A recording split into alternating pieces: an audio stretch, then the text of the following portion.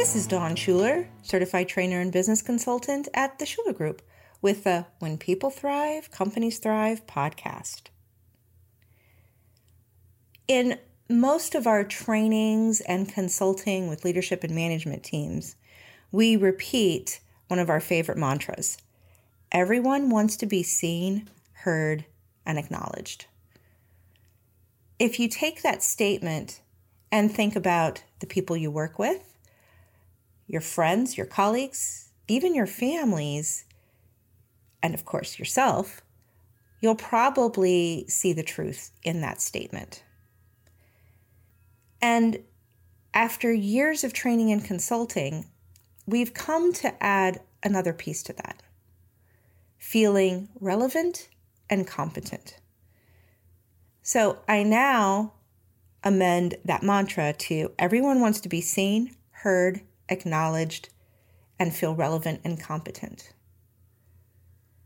Someone can be seen, heard, and acknowledged, but if they don't feel like a relevant part of the situation, the group, the team, the department, or the organization, they're not going to be a happy camper. This need to feel relevant and competent explains a lot about why people do what they do. Sometimes the good things, sometimes the not so good things. So competent, of course, means that you feel and others see you as good at what you do, that you're reliable, that you can get things done. Relevance means you're important, you matter. So how many times does what we witness in the world stem from someone feeling a lack of competence or relevance? I'm not going to try to solve the world's problems with this particular episode, and I do believe it explains a lot. If bullies in the schoolyard or in the boardroom don't feel they're relevant, they are going to act out so that at least they feel relevant, even though probably deep down inside they don't. Just like with the bully, it comes back to that lack of self-confidence. This concept was driven home for me by hearing about my husband and business partner Mark's family dynamics as he was growing up. In his family, everyone talked over everyone else.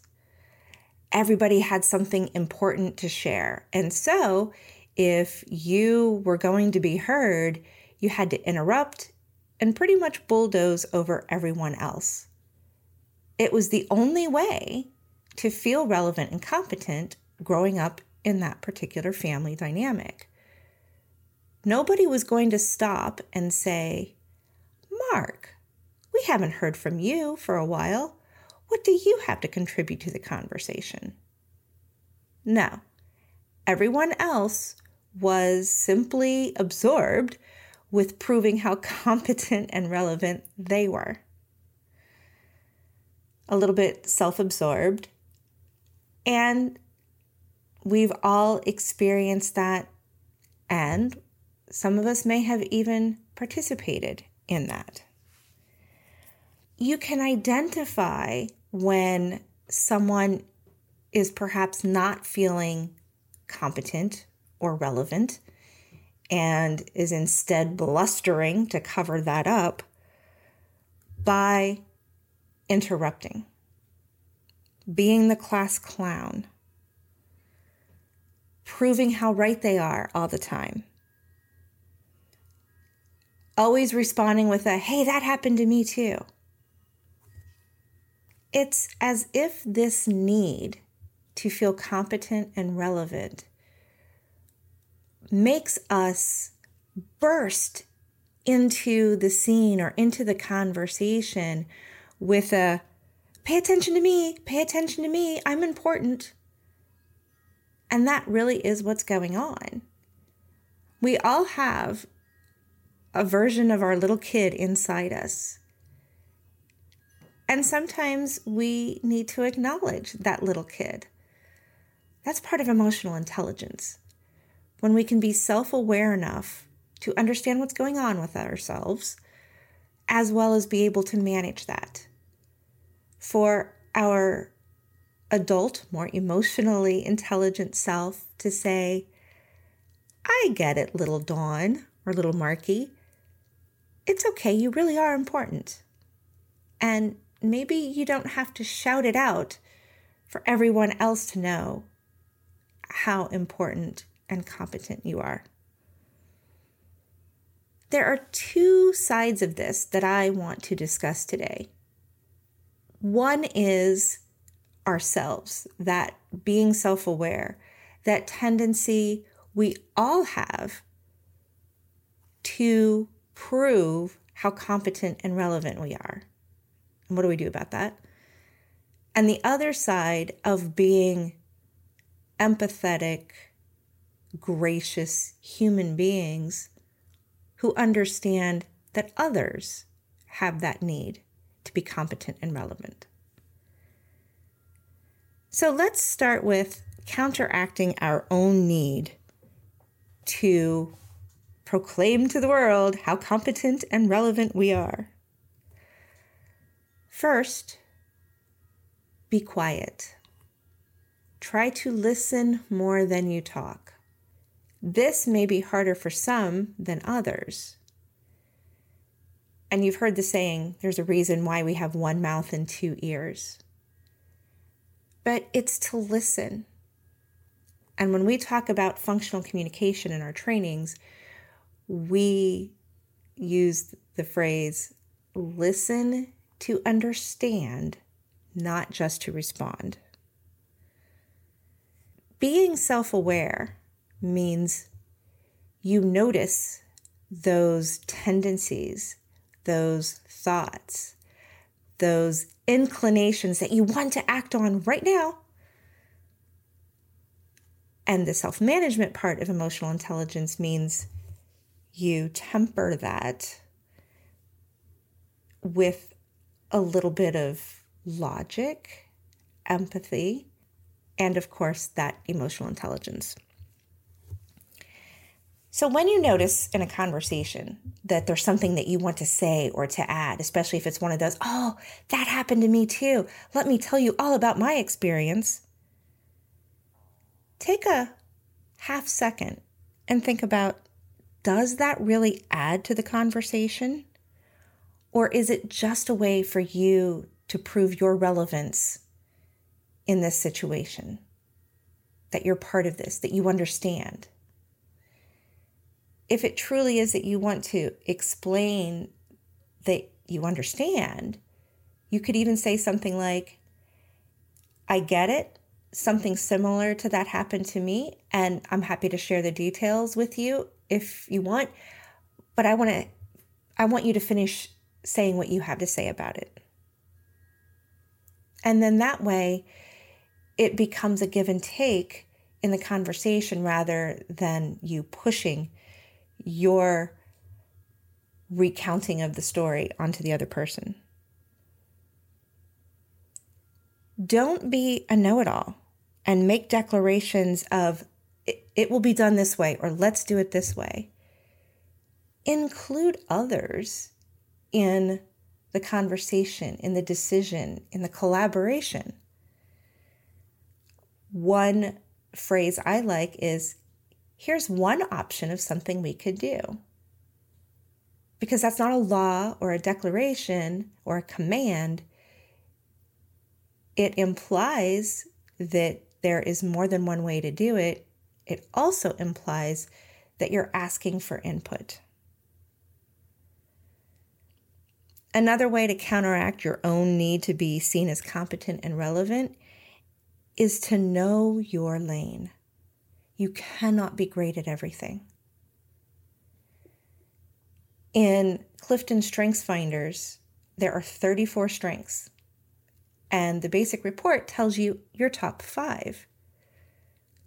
You're not great at all 34. you're great at the top 5. Your top 10 is even a fabulous indicator of how you can contribute, but you're not going to be great at all 34. If you can bask in your lane, in what you're great at, then you know you're competent in those areas. Hopefully that spills over into you don't have the need to feel like you've got to shove your competency in every single other area. I remember being in a situation with a client, and there was a colleague of mine who is amazing at what she does. She's a great analyst. She gets data like nobody's business. And my client chose to work with me as her overall coach and strategist. My colleague got very defensive and said, well, I could have done that. I could do that. I could do this other thing. I can do these 10 other things. And it did come off as very defensive as she said all this to my client, who told me this later. Recognize what you're good at, acknowledge that you're not great at everything, and be okay with that. There is nothing wrong with asking for help or by saying, I really don't know the answer to that, or I don't know how to do that. You can be a resource. Hey, I think Jane is actually better at this than I am. Let's bring her into the collaboration. I think people are afraid, especially if they're not self-confident, that if they do not prove that they are competent in every single area, then they will be seen as incompetent in every area. That simply is not true.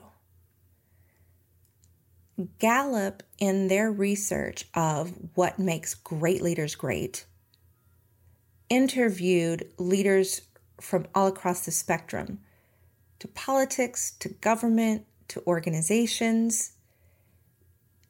And what they were originally looking for was to see if these leaders who were considered great had a similar theme of top strengths.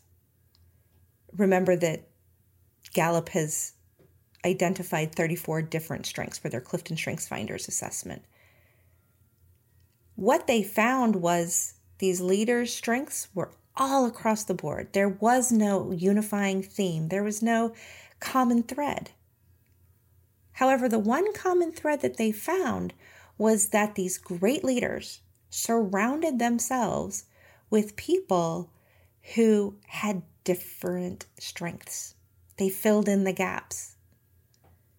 They complemented the leaders' areas where they weren't great so that they showed up more wholly, as in the sum of the parts is greater than the whole, or the whole is greater than the sum of its parts. I said that wrong. That's true for us as individuals. Just because we say, I don't know how to do that, or I'm not great at that particular task, doesn't mean we are therefore incompetent across the board.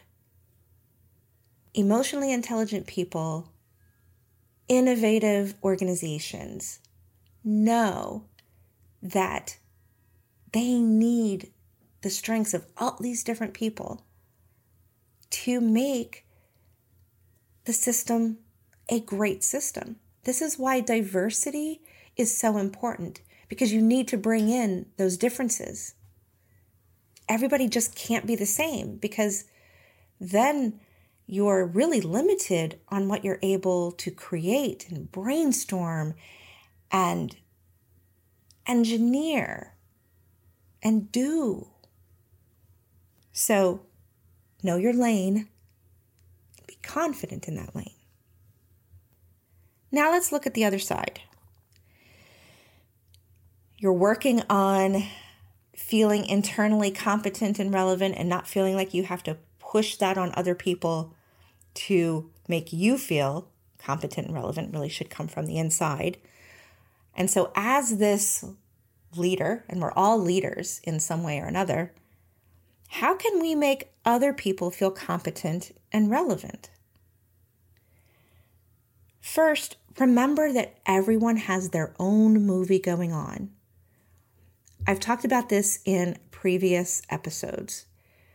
This comes from the Four Agreements book by Don Miguel Ruiz, in which he talks about we're walking down a street and pretty much we are our own movie. We're the writer, director, producer, editor, music and soundtrack coordinator, and of course, the main star. Everyone around us in our world is simply a supporting cast member. That's why we think everything revolves around us. So that if somebody makes a statement, we're sure it must be because of something we said or did. True understanding comes from realizing everybody else has their own movie going on, in which they are the writer, producer, editor, music and soundtrack coordinator, and of course, main star. And we are supporting characters in their cast. When we understand that everybody else has their own movie going on, it's almost like we're all our own little suns rotating kind of around ourselves, but nobody's rotating around us and we're not rotating around anyone else, then it's a little easier to see, here's what might be going on in their movie. Be kind and gracious and patient. Let people have their say. You know how on the other side, when I was talking about feeling competent and relevant yourself and counteracting that need to push it on everybody else and bulldoze that on everybody else, and I said, be quiet. Well, on the other side, where you're facilitating an environment for other people to feel competent and relevant, also be quiet in order to let other people have their say. Ask them for their input.